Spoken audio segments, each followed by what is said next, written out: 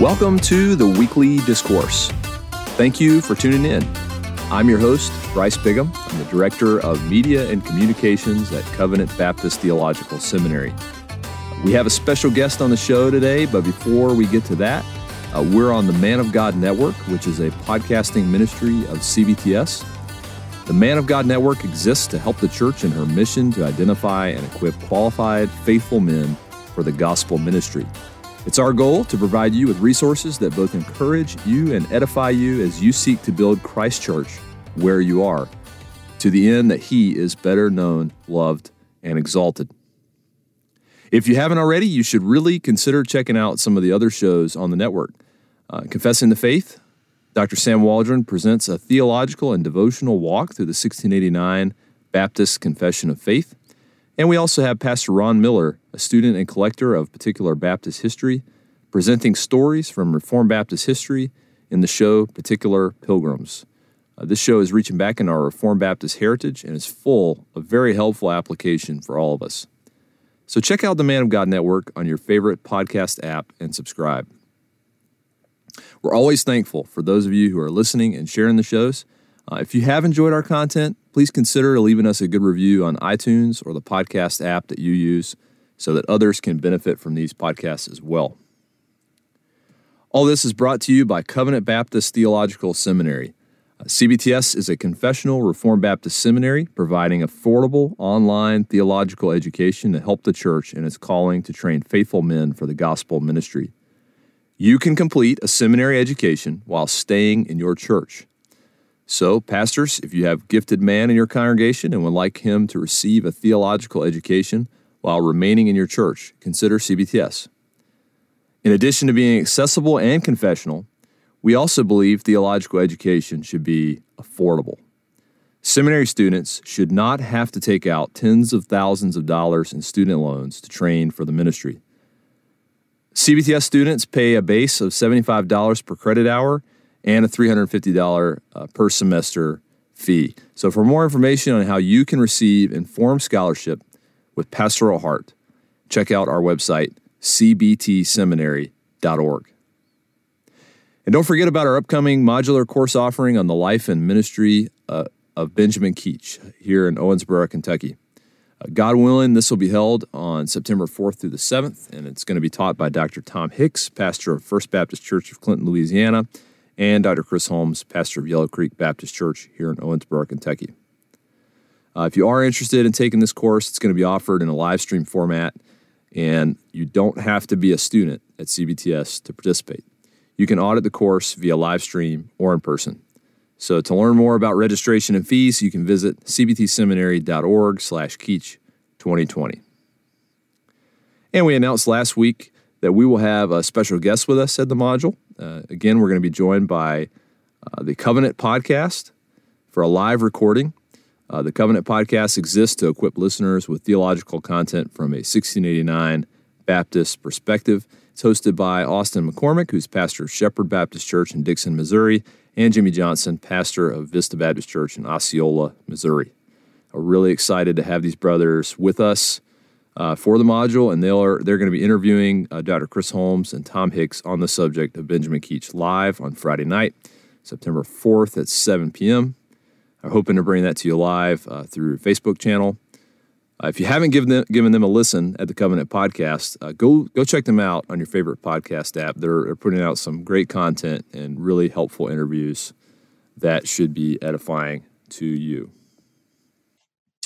Well, normally on the weekly Discourse, we feature a portion of a lecture delivered in the context of a class at Covenant Baptist Theological Seminary. However, I do reserve the right to hold an occasional interview on a pertinent topic, and we have such a topic this week.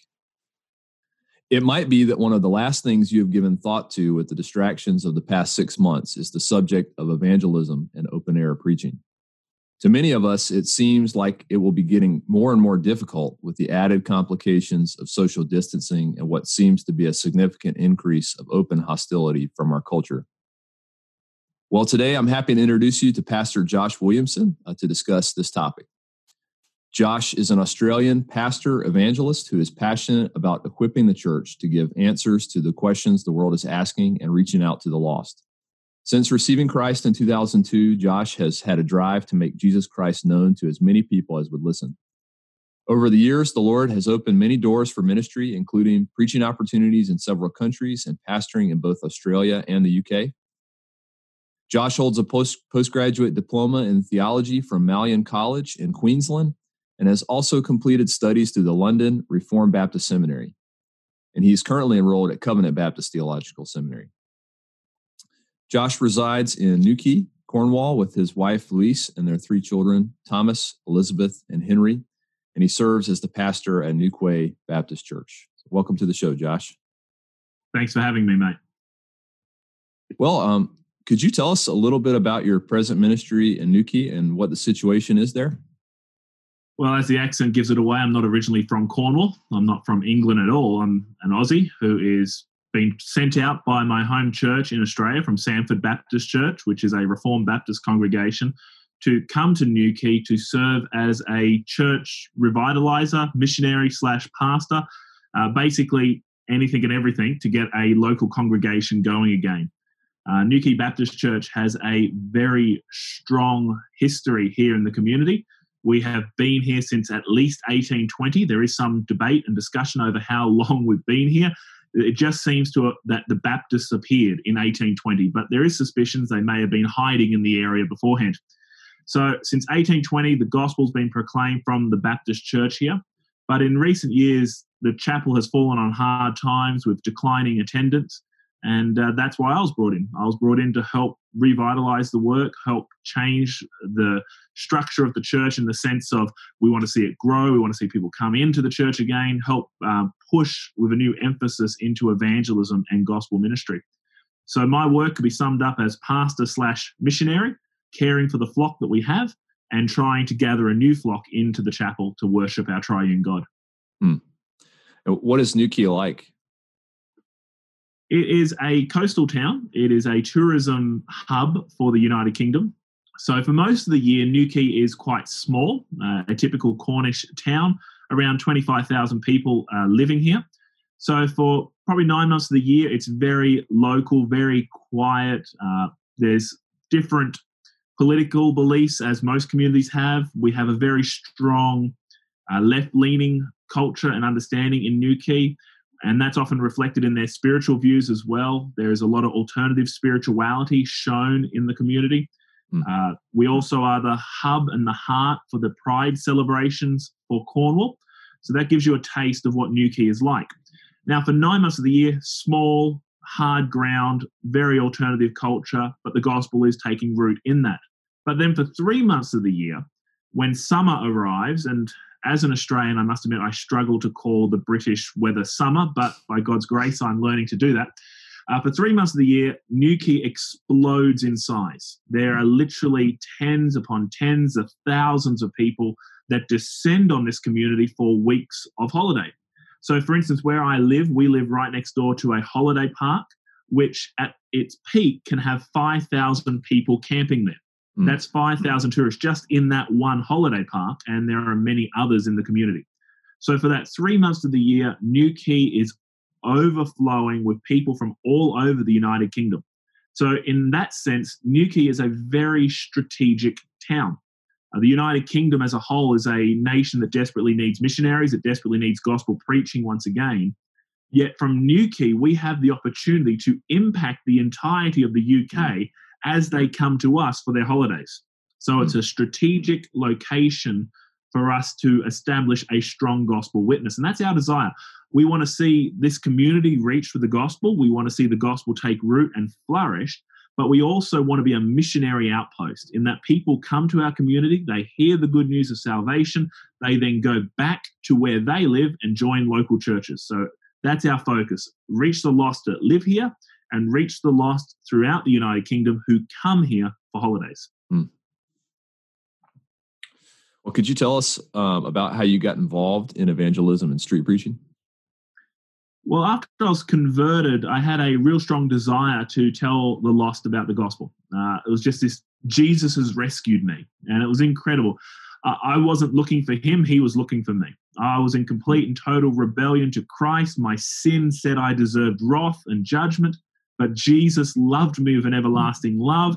He reached down, he rescued me, he brought me to the understanding that he died for me and he rose again. He granted me repentance and faith. And when I saw just how deep my sin was, and then I saw the massive nature of Christ's love, I just want to tell people. Mm-hmm. Now, I didn't know how to do that. That was a big challenge. How do you share the gospel? Here I am saved. I'm a new Christian. I want to witness. What do I do? So I started off just by inviting people to church. Hey, come along to the church and the pastor can deal with the gospel preaching. And that's what I did. And over time, I started to read books on evangelism. I started to listen to sermons on evangelism. And as I found those books and those sermons, I began to get more equipped for the work of the ministry. And even though I remember sitting down saying, I don't ever want to be in evangelistic ministry, that seems to be the way the Lord constantly took me.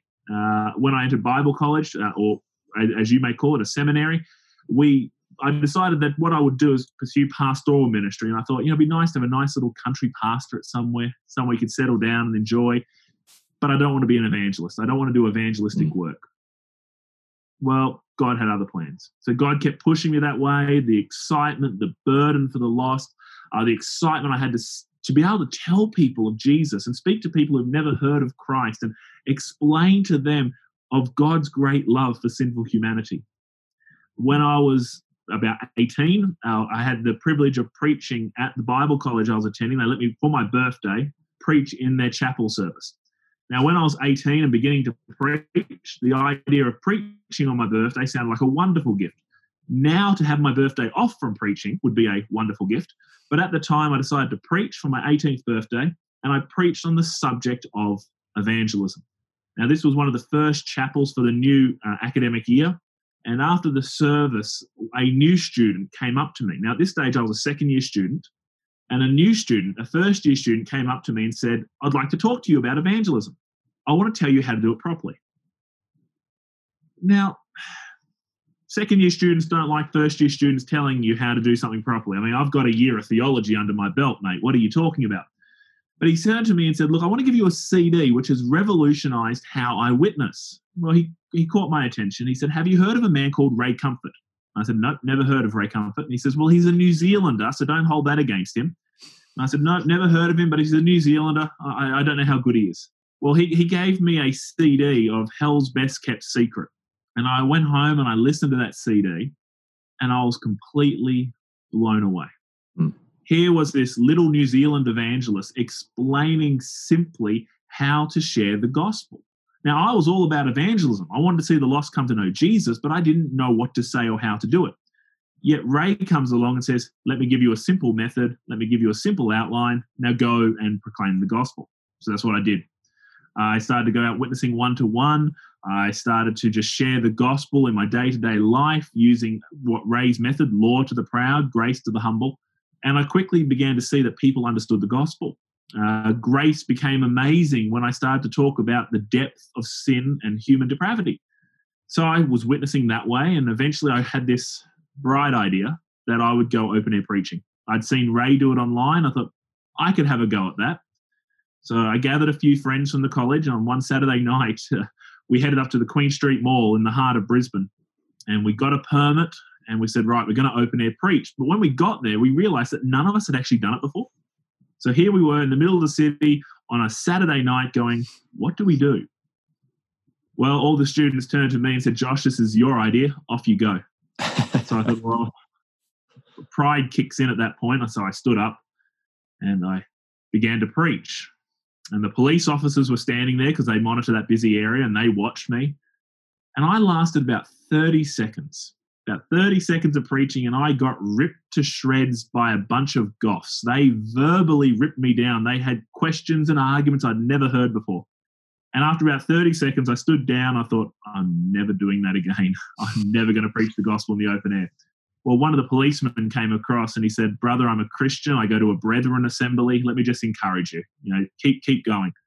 And that wasn't going to work for me. So at that point, I said, I can witness one-to-one. I'm clearly not called to open air preaching. I'm clearly not called to be an evangelist. I must be a pastor. I'll go back down that pastoral country route. So I went out witnessing regularly, sharing the gospel one-to-one, and eventually I met some other Christians in Brisbane And these Christians said, on a lunchtime, on a Thursday, we're going to have an open-air meeting in King George Square, which is the big square in the heart of Brisbane City. And I said, Josh, would you like to come along? I said, great, I'm happy to come along and help. Anything to assist you in gospel ministry. And what they said is, we're going to actually hold a fake funeral. So could everyone dress up in white shirts and ties like your pallbearers? And we're going to have someone lie on the ground. We're going to cover them in a sheet. So people walking past go, whoa, death is a real thing. And I thought, why not? We'll give it a go. Well, I showed up on the Thursday, and there were all the guys in their white shirts and ties. And there was the man who was going to be the body for the day. He had the easiest job. And I got there, and the guy who was organising it said, all right, Josh, what are you going to preach from? I said, I'm sorry? He goes, well, we've never open air preached before, but you have. I said, I don't think 30 seconds counts as open air preaching. But I had the most experience at 30 seconds. So I was terrified. I pulled out my notepad and pen, and I wrote down point by point what I was going to say. And it fitted perfectly in my palm of my hand. And I stood up. Good afternoon, ladies and gentlemen. I want to talk to you about death. And I just read my sermon note, word for word. But that was the beginning, and I caught the bug at that point. People gathered to listen. People took gospel material afterwards, and I thought, this is wonderful. Here are all these people who will never darken the doors of a church listening to the gospel in their lunch hour. How else are we going to reach them? We need to take the gospel to them. And I was so excited. The problem was that sermon I preached became the same sermon I preached in the open air every time I stood up to preach for the next 6 weeks. But then I lost it one night. And everyone said, Josh, you got to preach.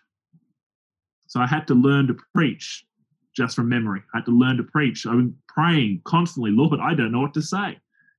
But the Lord blessed the work. And through the years, I've had to study and learn and grow. I've heard a lot of questions I didn't know answers to.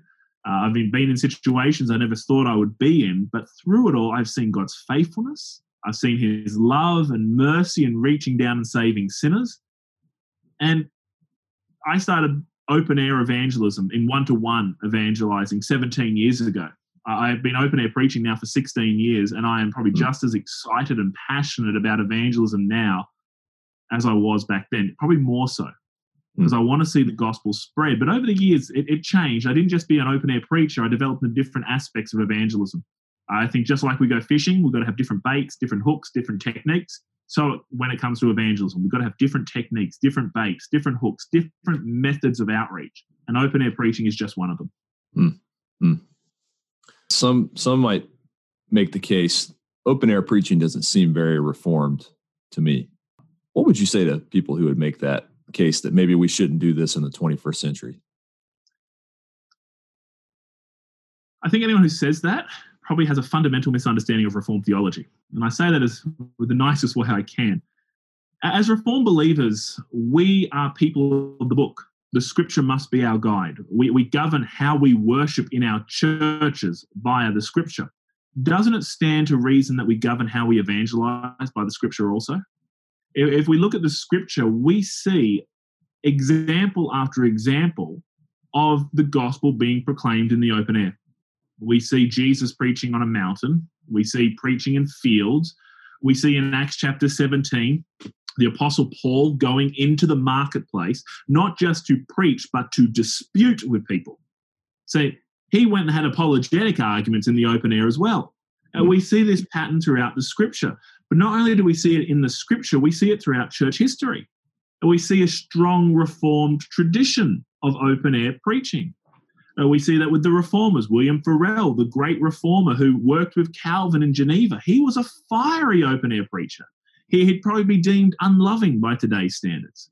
But we see people like George Whitefield, who was the trumpet of the Great Awakening, reformed in his theology, proclaiming Christ and seeing thousands come into the kingdom. We have C.H. Spurgeon. Now, as Reformed Baptists, that means we've asked Charles Spurgeon into our hearts, so we should really love what Mr. Spurgeon says. Mr. Spurgeon preached on open-air preaching. In his lectures to my student, he has multiple lectures on it saying, go and preach the gospel in the open air. So we have this strong Reformed tradition of doing it. We have a biblical example of doing it. So if we're going to let the Bible govern how we do every aspect of our life, then we have to make the case that the Bible speaks more about open-air evangelism than having evangelistic Sunday schools or having evangelistic meetings at the church even, or even having church meetings inside. So we have to deal with that. That being said, how does it fit with the 21st century? Well, it's a challenge. But I think it's a fundamental error to assume that our culture, our day, is the first culture that is opposed to open-air preaching. If you read the history of open-air evangelism, it's been opposed in every culture. Look what happened when Paul preached in the open air. The crowds were furious. When Whitefield preached, what happened? The crowds wanted him dead. Though not reformed, John Wesley spoke about how he had many people threaten him. People pulled firearms on him. Whitefield said he had a piece of dead cat thrown at him. I haven't had that yet. But it wasn't liked. We often have this rose-tinted idea, this rose-coloured glass idea of what it was like in history, that, Whitefield stood up and the crowd said, oh, isn't this a wonderful way to preach? Not at all. It was hated. It was opposed. Open-air evangelism has always been opposed in every culture and every context, and the reason for that is found in John chapter 3. When the open-air preacher stands up and proclaims the gospel, he is proclaiming light into the darkness. And the darkness hates the light and won't come to the light lest their deeds be exposed. So when you walk into a public arena and you stand up and you lift high the name of the Lord Jesus, when you proclaim his grace, his forgiveness, when you proclaim the holy standards of God, you are flooding that public arena with the light. And of course the darkness is going to object. Of course people are going to say, I don't like this. I don't want to hear this. But they'd say that if they came to the church also. So those who'd say, it doesn't work in the 21st century, I'd argue that no form of evangelism actually works in any century, in any culture, if the Spirit of God is not working in it. So it's the Father that draws men and women to Christ, not us, not our methods, not our style. And we must be careful not to be pragmatists. It's so easy to become pragmatic and say, well, this may work, that may not work. Look, if you're not called to be an open-air preacher, don't do it. I think if someone is not called for open-air work, don't preach in the open air, because you may cause more problems than good. And I've seen some very bad open-air preaching. Maybe you would witness another way. Maybe that's your gifting. Maybe that's your ability. Do something for the glory of God and then rejoice in the fact that God is using other methods and other means as well.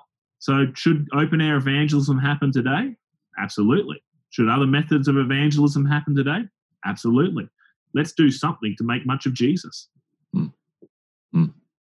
Yeah, I've wondered too, as a byproduct of this COVID situation, if it isn't an opportunity as well for the church to rediscover field preaching.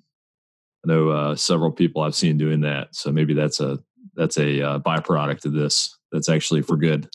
Well, a lot of chapels being closed and people have to go out and proclaim the gospel in public arenas and have church in the public arena. Perhaps we'll see a revival of open-air evangelism. I know of several churches that have been banned from meeting in their chapels, but they can meet in their local park, and non-believers who are walking past have been stopping and listening. So let's take Christ outside of the four walls of our chapel and let's go erect the cross in the public area. Amen. I think a lot of people have the picture in their minds, probably rightly, that oftentimes open-air preaching is done by an individual or a lone wolf. What role should the local church have in street evangelism or open-air preaching? Yeah, the danger is that there are many lone wolves, and open-air evangelism seems to attract them. I've seen that so many times, that a Christian who loves the Lord Jesus is walking past, they see the open-air meeting and they come say, hey, I want to join, I want to do this. And you say, wonderful, it's great to have that fellowship in the gospel. But then you say, so what church do you go to? Well, I don't go to church, they're all wrong. That's when I get really nervous at that point, because the Christian life is not a life in isolation. We're designed by God for fellowship. We're designed by God for community. God has called all of us not just into individual salvation, but to join the body of Christ, to join the universal body and also the local expression of the body, the church. So we have so many examples in the scripture of the church being spoken to. We have elders, we have deacons, we have the ministry roles given. If we were not supposed to be a part of the church, then what's the point of those passages? Yet so many in open-air evangelism, And I can kind of understand sometimes if you get someone who's passionate about evangelism going to a church that isn't, that they can sometimes feel like they're being slighted, that they're being put out, and they want to do something, but they're being stopped. I understand that, but that doesn't excuse them from abstaining from the fellowship of the local body. If we look at the book of Acts and we see how missionaries or how gospel preachers worked, we always see that they were connected to the local church. They were sent out by the local church for the work of the ministry. If you are going to be proclaiming Christ in public, then you want your church's backing. The parachurch must work with the local congregation. But even then, for someone to go serve in a parachurch organization, they should be sent out by the local church. So anyone involved in evangelism should be in submission to their elders. They should be accountable to their church. If they are not, then I don't think they have any business to be out calling people to faith in the Lord Jesus Christ publicly when they themselves are not being obedient to the biblical commands to gather and fellowship. More purely from a practical aspect, you're preaching in public, someone gets converted, what do you do with them? Where do you send them? Well, I'll go to that church down the road there. Is that where you go? No, I don't go to church. Well, why would I? You've got to be connected to the local body. You must. And Lone Ranger Christianity, Lone Ranger evangelism must die. It's wrong. It's unbiblical. It's sinful. We need to be in the fellowship. And the role of the open-air preacher, the role of an evangelist in general, is to help strengthen and encourage the local church. It's not just proclaiming the gospel, it's working with the saints for the work of the ministry. Yeah, and I just to go back to where you were talking about not everybody's called to be the preacher. Do you have people in your church that come alongside you and maybe do other things that kind of support you while you're preaching? Could you talk about that? Yeah, so we're a very small church, so we're very limited on workers. But those who do come out, there are some who have tried open air or have an interest in open air, but it's definitely not their calling. It's not what they're passionate about doing. They're more content talking one-to-one. They're more content handing out tracts. Back home in Australia, there was a man I know, a very dear brother. I've known him since I started in evangelism. As an open-air preacher, he's absolutely rubbish. And I said that to his face. So if he's listening to this podcast, he's not getting a revelation knowing what I think about his preaching. He's rubbish at it. But he's second to none when it comes to one-to-one witnessing. Well, we used to joke that the open-air preacher was like the artillery just blasting up the field, but then he comes along as a sniper and he picks off people one-to-one. And he would get the conversations with those who would not talk to anyone else. He would get the conversations with those who are hostile. And he would have them listening to the gospel, and the Lord would bless his work time and time again. So not everyone's called to proclaim the gospel in the open air, stand up and preach. Not all are even called to engage in street evangelism. What we are all called to engage in is witnessing. We are all called to be witnesses to the Lord Jesus Christ, which should happen not just on the streets or at scheduled outreaches, but in our day-to-day lives. We should be constantly looking to be witnesses. And that's something we're all called to do. But the Lord also calls and gifts certain people to go into the open air, to witness one-to-one, to hand out gospel tracts, and to preach. So we need to make sure that we're operating according to the gifts that God has given us. Not all of us can be a mouth. Not all of us can be a hand. Not all of us can be a foot. We're all designed for different roles within the body of Christ to serve for the glory of our King. Amen. Could you describe how you conduct street evangelism and specifically your open-air preaching? It's hard to answer that question because it changes constantly. You've got to assess and adapt to what you're doing. Open-air evangelism is something that can change rapidly, instantly. There could be a situation where you have everything planned out. This is what we're going to do. This is how we're going to do it. And then it rains. So it washes out the outreach. You might say, well, I'm going to go out today and I'm going to do this style of preaching. And the wind is blowing terribly strong and you can't do anything. Then there's other times that you plan what you're going to do. You plan you're going to stand up and you're going to preach on this passage and you're going to explain this passage. And if in 30 seconds you've got a heckler, again, that changes the dynamic. So there's no one hard and fast rule to evangelism. Now, some of the things we do, which I'm a big supporter of doing and I think should be done more widely, is at our open-air meetings, we often set up a table that has free literature on it. And we'll have a couple of signs printed out saying free Bible and literature. And on that table, we'll have obviously the Bible. If you're going to say 3 Bibles, you need to have Bibles. So we have Bibles there. We have different literature on different apologetic issues, gospel issues. And that table is often a standalone outreach as people come and they browse and they take things. It also can provide a tool to create one-to-one conversations with those who are taking material. Now, that's not open-air preaching, but that is effective street evangelism, because you're walking into a public place and you're setting up a stand saying, here is the word of God, take up and read. And I found that I've had many wonderful conversations over the table. You know, someone comes to the table and says, well, why is there death and suffering? What about evolution? Is there really a God? And you can say, well, actually, I have a little booklet on that. And you can use that as a means to witness to them. Moreover, the booklets often do a better job evangelizing than we do. R.A. Torrey said a tract does not get distracted with rabbit trails. It sticks to its message and it stays to its message. It's so easy for us in evangelism to get distracted and go down the rabbit trails and end up talking about something we hadn't planned on talking. The tract doesn't do that. So these people come and they speak, and even if I get distracted, even if I make mistakes, that booklet goes home with them. And then they sit and they read that booklet, and that booklet stays on topic. So I think that's an effective form of street evangelism. We also ensure that we have gospel tracts that we can hand out. Now, the tracts that we use here in Newquay all have the contact details of Newquay Baptist Church on it. We make sure that our service times and contact details are on our literature because we want to feed people back into the local church. If I'm witnessing outside of Newquay, if I've been asked to go help another church in evangelism, I'll hand out their material because I want to feed people into their local church. If I've been asked to just go help in an outreach where there is no local church, I'll make sure at a minimum the tracts I hand out have my contact details on it, so that if someone contacts me via email or via telephone, I can then try and follow them up online and refer them to a good local fellowship. So we need to make sure we have gospel tracts with contact details. As for open air preaching, how does it happen? It varies on personality. It varies on style. There's the old school style of stand up, Bible in hand on a soapbox saying, thus saith the Lord, and preach that way. And I had a dear friend who's now with the Lord, who that's how he would always start his sermons off. He'd stand up in the open air in Brisbane City, and he'd stand up and say, ladies and gentlemen, people of Brisbane, hear the word of the Lord. And then he would preach. And it was effective. I've preached that way as well. Here's my Bible. I'm going to read a passage of Scripture. I'm going to exposit that passage of Scripture. I'm going to apply that passage of Scripture. I'm going to talk about the big themes of sin. I'm going to talk about Christ and his death. I'm going to talk about his resurrection. I'm going to talk about repentance and faith. And I'm going to call on the people who are listening to come and trust in the Savior that very moment. So that's a style of preaching.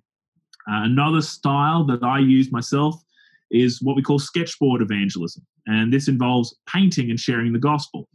I often joke that at school, the 2 subjects I didn't do well at was art and religion, which is a problem when I have to use a sketchboard and paint and proclaim the gospel. But what this sketchboard method of evangelism does is you have a big bit of paper on a board and you have all these different boxes. And as you begin to paint, words start to appear in those boxes. So, for instance, I have one that I do quite often in the open air called The Way to Heaven. And as I'm painting, the question comes up, what is the way to heaven? And on one side of the board, I have 3 boxes, 3 words that are made up of separate boxes. And those are the 3 wrong ways that people think will get them to heaven. And as I paint, those different wrong ways start to appear on the board. And then on the other side, I have the right way, trust Jesus. And people seem to be drawn in by the painting. You're painting and proclaiming the gospel. Now, it's not entertainment. We're not trying to trick people with a bait and switch. We're very open from the beginning. We're talking about the way to heaven. They know it's a religious meeting. They know the gospel's being proclaimed. And all through our answering and dealing with the objections that people have or the misunderstanding that people have about the way to heaven, we're preaching the gospel to them. And that will often draw people in because people are intrigued by the painting. That method was developed by the Open Air Campaigners, or OAC Ministries, as it is now known, which is originally from Australia. And it's been used by the Lord mightily to bring many into the kingdom. We also have other guys that use another form of board, which is a big magnetic board, and they have different scripture verses they put up on the magnets on the board, and they'll just explain the verse as they go along. So people have a visual and a verbal presentation of the gospel. So there's different ways you could do it. There's no one set way. And I think we need to be careful that we don't get dogmatic on how we do open air evangelism or how we preach. Where when we go out to the open air, we're communicating to people who have no understanding of the gospel. We must start with that assumption. We cannot speak in Christianese. Oh, brother, have you been washed in the blood today? Have you been born again by the Spirit of God? Have you experienced justification that is by faith alone?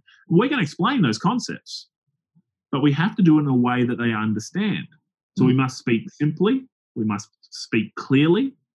If we're going to illustrate, that helps dramatically because it gives them access visually to what we're explaining as well.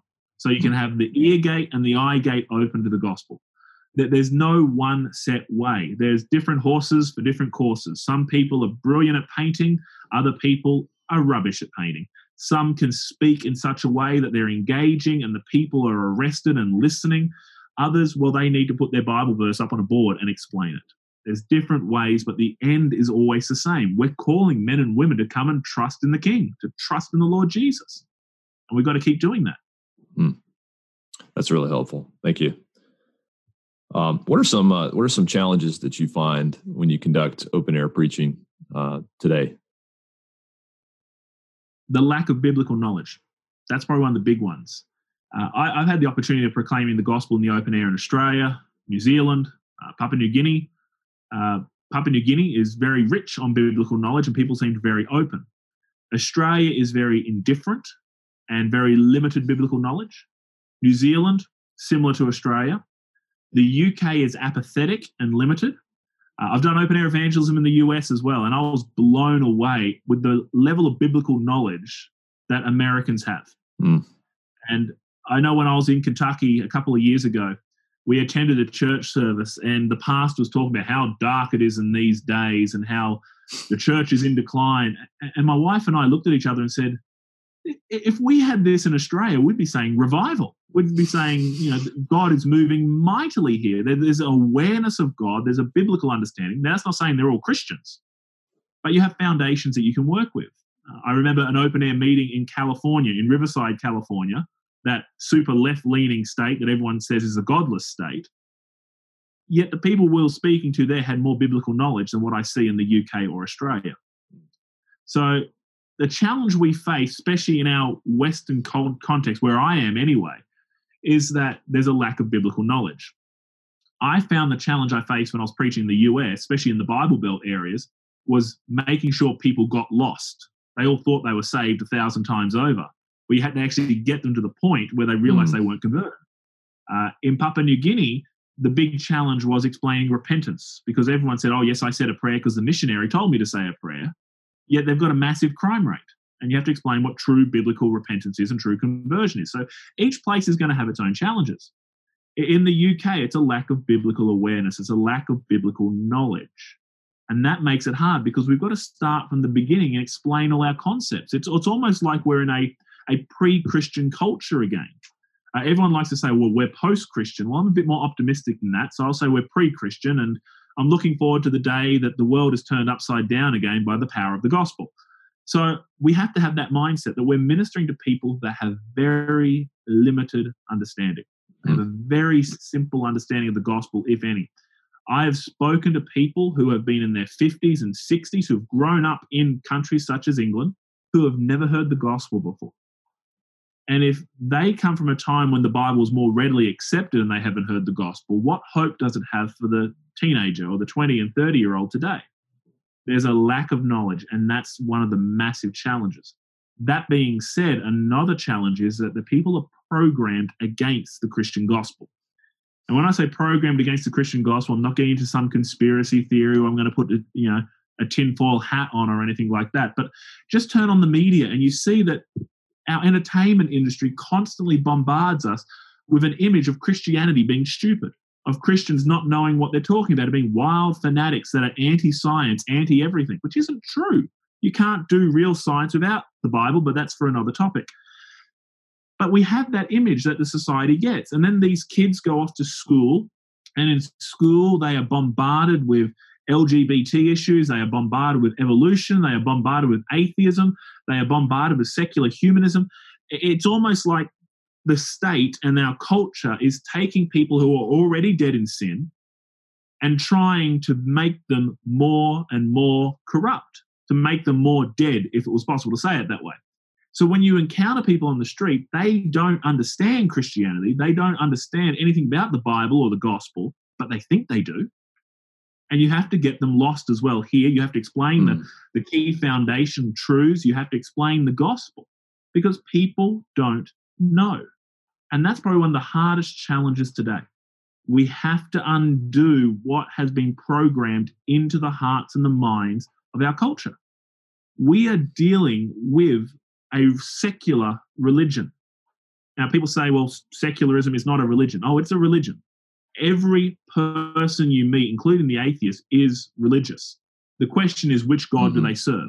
The secular religion, the atheist religion, is they worship the God of self. Everyone is religious. So we have to address the truth. Their religion poisons them and programs them against Christianity. So we've got to come along and explain the truth in a simple and clear manner, telling them who Jesus is. Now, we do that knowing that unless the Lord builds the house, we labor in vain.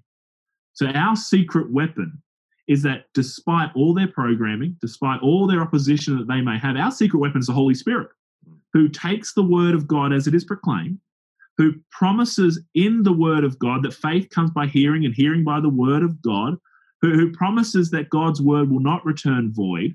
We have the Holy Spirit who is faithful and true to what God's word says, and he takes the scripture and he uses it, and even the most hard-hearted atheist who has never heard the gospel before can come to the understanding of who Christ is when the Spirit of God moves upon their heart. So there's our secret weapon in the midst of the hardness. Don't be discouraged by what we're seeing in our culture. It's hard, it's terrible, absolutely. But our God breaks the hard ground. Our God brings the objections of man to nothing, and Jesus Christ is championed. I know before I was saved, I had many objections, but when I came face to face with the gospel, even though I'd heard it thousands of times before, that night when God set his affection upon me and saved me, my objections came to nothing. Why? Because the Father was drawing me to the Son. And as a sheep whom God had elected unto salvation, I heard his voice and I responded. So even those in our culture who are hard-hearted at this moment, if they are a sheep of God, then God will use the word proclaimed to push aside all their objections and bring them to the Savior. Amen. I just want to have you lean into that a little bit, maybe to take this as an opportunity to give a rallying cry to those who know they should be doing this, but are fearful. Maybe they were fearful before, but the farther we move to the left, it seems like all of Western civilization. I wonder if you could just lean into that and encourage those who are fearful to evangelize, to go out in the open air. Yeah, well, I haven't got a golden bullet to overcome fear. If anyone listening knows of a way to overcome fear perfectly, let me know, because I've been doing this for years and I still get terrified. That being said, I have to let my fear of God, my reverence for God, overcome my fear of man. I have to let the fear of man be pushed down by my love for the Lord Jesus and my desire to see his glory spread. Now, when I go out to evangelize, I'm afraid, but I go out in the knowledge that I'm not alone, that the Lord Jesus has promised that he will be with us, that the Holy Spirit is with the believer. Now, a drum I like to beat every now and then is that, sadly, in our Reformed churches, we often forget the Holy Spirit. You know, we like to say, well, the Pentecostals, well, they've got the Holy Spirit. We're not going to focus on that. But the Spirit is with us too. The Holy Spirit is with us. He enables us to be witnesses to the Lord Jesus Christ. He empowers us to make much of Jesus. So we need to go out in the power of the Spirit, knowing that he will work through us, that the Spirit will move and he will convict of sin, of righteousness, and of judgment. Our fear can only be pulled down when we submit ourselves completely to God and say, God, despite my fears, despite my many failings and concerns that I have right now, I love you and I want to be obedient to you. Please, by your Spirit, empower me for witness. If you want a good antidote to help push down your fear, spend time reading the book of Acts. How many times do we see in the book of Acts, they went out in the power of the Spirit and they evangelized? When the apostles were facing opposition, we are told that they have prayed and then they said, Lord, look upon their threatenings and grant us the ability to preach. And the scripture says they were then filled with the Spirit and they proclaimed the gospel with boldness. We have the same God. We have the same Holy Spirit. It's not going to be easy. It's going to be hard, but you must let your love for God swallow the fear that you have for man. We must move in the power of the Spirit. And as we study the scripture, something that can help us with our fear is that we see the assurance of gospel victory. We see the promise that the gospel will be successful. In Daniel, we see this wonderful picture of all the empires of the world setting themselves against Christ. But then this little stone appears, knocks down all the empires, and that stone then grows to be a mountain and fills the whole earth. That gives me hope. That gives me confidence that when I go out and stand and proclaim Christ, that his kingdom is advancing. When I come to the book of Revelation and I see the picture of the future, I see this wonderful picture that in heaven, that there are people from every tribe and nation and language gathered around the throne, worshiping Christ for his salvation. Now that's history written in advance. Think about it. When John wrote the book of Revelation, the gospel had not spread out of the Middle East. Yet here we have history written in advance where God promises that people from every tribe and nation and language, tongue, everything like that will be worshiping him. God has promised that. So when we go out to proclaim the gospel, we go out with the confidence that God is going to work, that he will achieve his ends and his purposes. Now, that being said, we may never see the fruit, and we're not called to necessarily see the fruit. We're called to be faithful. We're called to proclaim Christ. Eternity will testify to what God has used our ministry for. We might get to heaven and be blown away with the amount of people that God has saved through the means of our evangelism. But we must be faithful. We must proclaim Christ, going out in the power of the Spirit with the confidence that the gospel will not fail. Yes, these are dark days. Yes, these are troubling times. But we have the light, and the light puts the darkness to flight, and the light will not be overcome by the darkness. So let's faithfully proclaim Jesus and leave the results to him. Yes, you'll be afraid, but your God is bigger than your fears.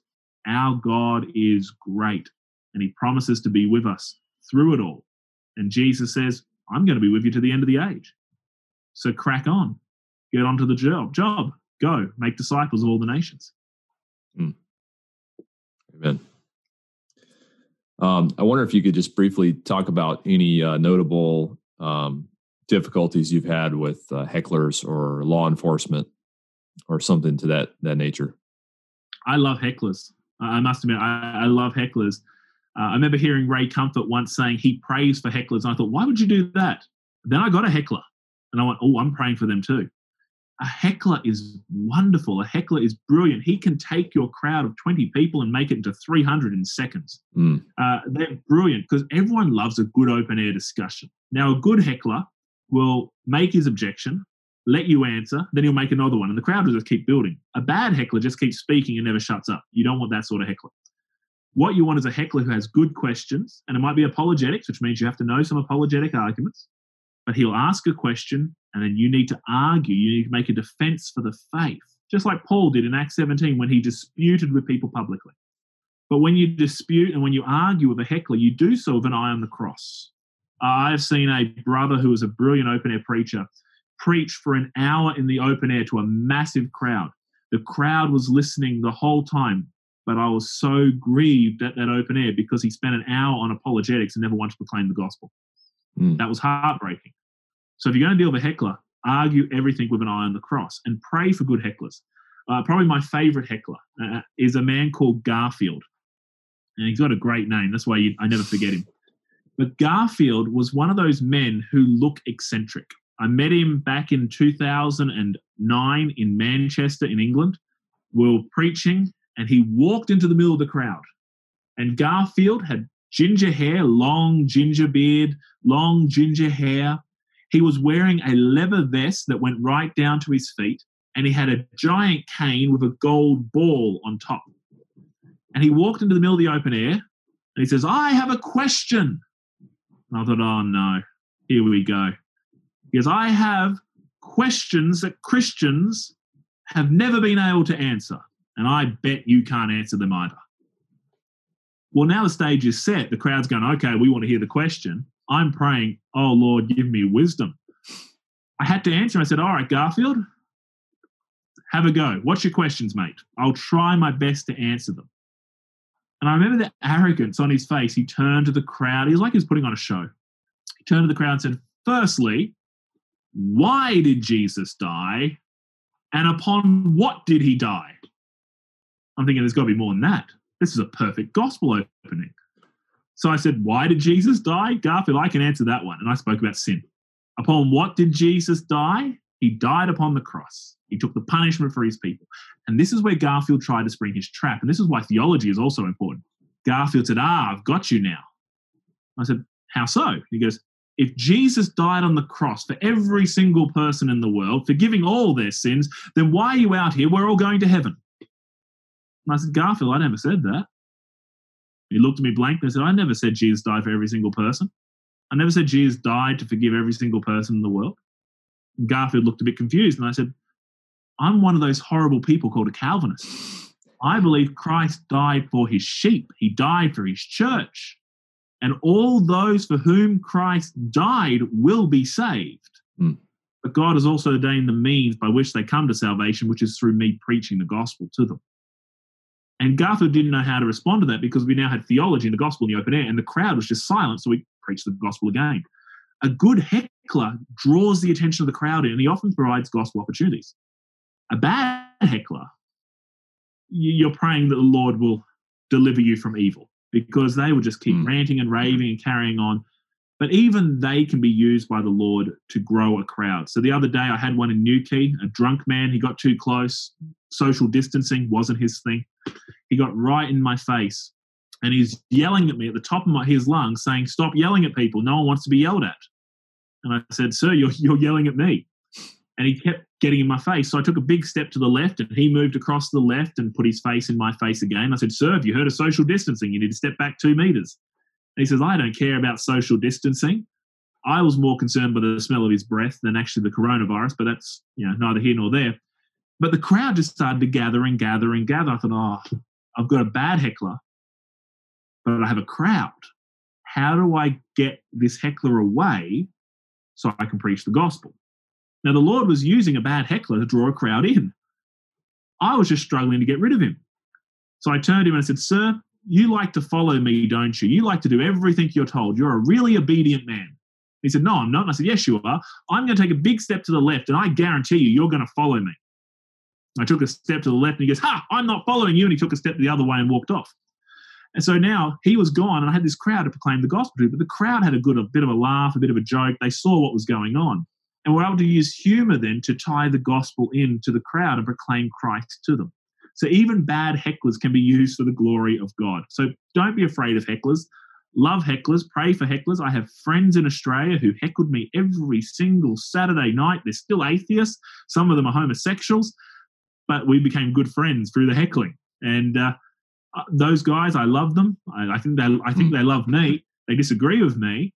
But a good heckler can be used for the glory of God. And sometimes the heckler's the best evangelist on your team. He'll draw a crowd in and allow the gospel to be proclaimed. So pray for hecklers and use them for the glory of God. As for the law, we definitely live in a time and a day and age where it can become more dangerous to be an open-air preacher. Now, in the UK, there's been multiple reports of people being arrested for preaching the gospel in public. Some of them have brought it about by their own stupidity. Others have been wrongfully arrested. Now, we're blessed in this country to have a couple of Christian legal services, such as Christian Concern and the Christian Institute, which represents open-air evangelists that can help them in legal challenges. But something we see time and time again is you often get the police officer on the beat who overreacts, who acts badly, but then it gets to court and it gets thrown out. So it does happen. It's not something we should thrive on. It's not something we should look for. I've met open-air preachers who have a toothbrush and toothpaste in their bag looking for the arrest. I've dealt with the police. I've had encounters with the police. I never want to encounter them again if I can avoid it, because they do hinder the gospel. I'd rather have my freedom to proclaim Christ than to be put in a cell for several hours where I can't proclaim Jesus. Let's say someone is coming away from this interview and they are really fired up about this. How would you advise someone to get started in open air preaching? What are maybe some basic steps of how they can start? Yeah, some good resources that would really help develop not just open air evangelism, but evangelism in general, be it in workplace or on the streets or at school or university, wherever. Visit livingwaters.com. Livingwaters.com. That's Ray Comfort's ministry. And listen to Hell's Best Kept Secret. That blew me away when it came to gospel ministry. I was just undone. It gave me the tools that I needed. Hell's Best Kept Secret. Then follow up with his second sermon called True and False Conversion. That is a vital teaching for today's culture and context. They also have a TV show, a DVD curriculum called The Way of the Master. That's now all available on YouTube for free. It's different half-hour episodes covering everything from how to witness, why we should witness, dealing with apologetics, the gospel, open-air preaching, everything. They are probably the best starting points for evangelism. Now, there's plenty of good books out there. There's many wonderful resources out there, but that'd be my starting point. Go visit livingwaters.com. Check out Ray Comfort's material, Hell's Best Kept Secret, True and False Conversion, The Way of the Master. Now, obviously, they give you a method. They give you a style. It's like a skeleton, but you need to adapt it to your own style, your own personality. Make it your own. Don't just have a canned speech. Make it your own and use the tools they give you to develop a strong gospel witness. If I can be of encouragement, I'd encourage people to contact me through my website, through joshwilliamson.org. If you get in touch via the website, send me an email or on social media. I'll try and reply to you. Happy to help where I can. But I'd also stress this. While it's good to have all the resources and the training in evangelism, make sure you're in submission to your local church. Speak to your elders, speak to your pastor, explain to him your passion for evangelism. And he'll probably have great resources also to help you. Talk to them. If you're a pastor who wants to get passionate about evangelism, then definitely contact me. I'd love to have fellowship with you online at a minimum. But I'd love to be able to help you any way I can in referring you to resources that can better equip you for the work of the ministry. So Ray Comfort's ministry, talk to your pastors, and then go proclaim Christ. Well, this has been really great, Josh. Thank you for spending the time with us talking about these things. I think it's extremely encouraging. And I think especially when you talked about the victory in the gospel that we're assured to have. We have such an amazing God who is at work. Sometimes you can't see, if you're on the battlefield, I've heard this analogy, you're on the battlefield, you can't see what's going on in the war. And maybe your post is under a heavy gun. Maybe it seems like things aren't going your way. But if you could see what's going on in the grander scheme of things, how much more encouraged would you be to take up your weapon and charge forward? And I think I agree with you very much that I think we ought to lean on the grace of God and the power of God and the Holy Spirit in this time. Not be discouraged because of what we face in our culture, but just to remember God has made promises that He will build His church, and the gates of hell will not prevail against it. So thank you for encouraging us in these things. Really appreciate that. Thank you for having me. Thank you for listening to the weekly Discourse. If you have been blessed by this week's Discourse, please consider subscribing to the Man of God Network so that you can continue to be blessed with resources like these. If you'd like to learn more about Covenant Baptist Theological Seminary, visit us at cbtseminary.org.